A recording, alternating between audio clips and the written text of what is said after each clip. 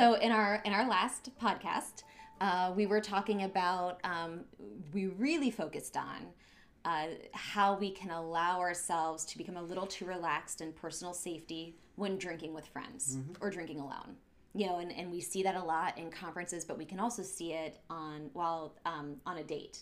You know, you go out and like Tinder or anything like that. You don't, you know, you may be a little bit more on guard when you're by yourself, but there's still so many red flags you need to keep an eye out for.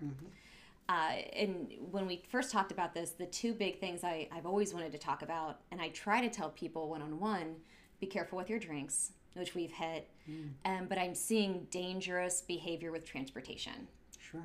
You know, and I think that a lot of people, you know, just because we do it, just because it's really common to open up an app and get a ride now, an Uber or Lyft or whatever your transport may be, doesn't just mean that it's safe. And there's still things that you really need to be cognizant of. Absolutely. So Sarah, with your background in crimes against people and all the experience that you've had, what are some things that you are seeing as dangers that people have when they get into somebody's car?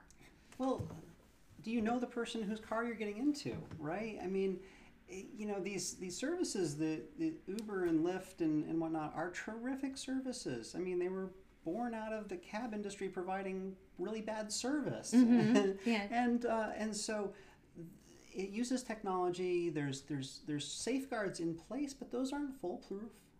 We see those in the news, right? We see those instances where somebody got assaulted or the driver got assaulted. I mean, so it goes both ways. And so how do we mitigate that? Join our mission of outreach, education, and support for the transgender community at myfeminineheart.com.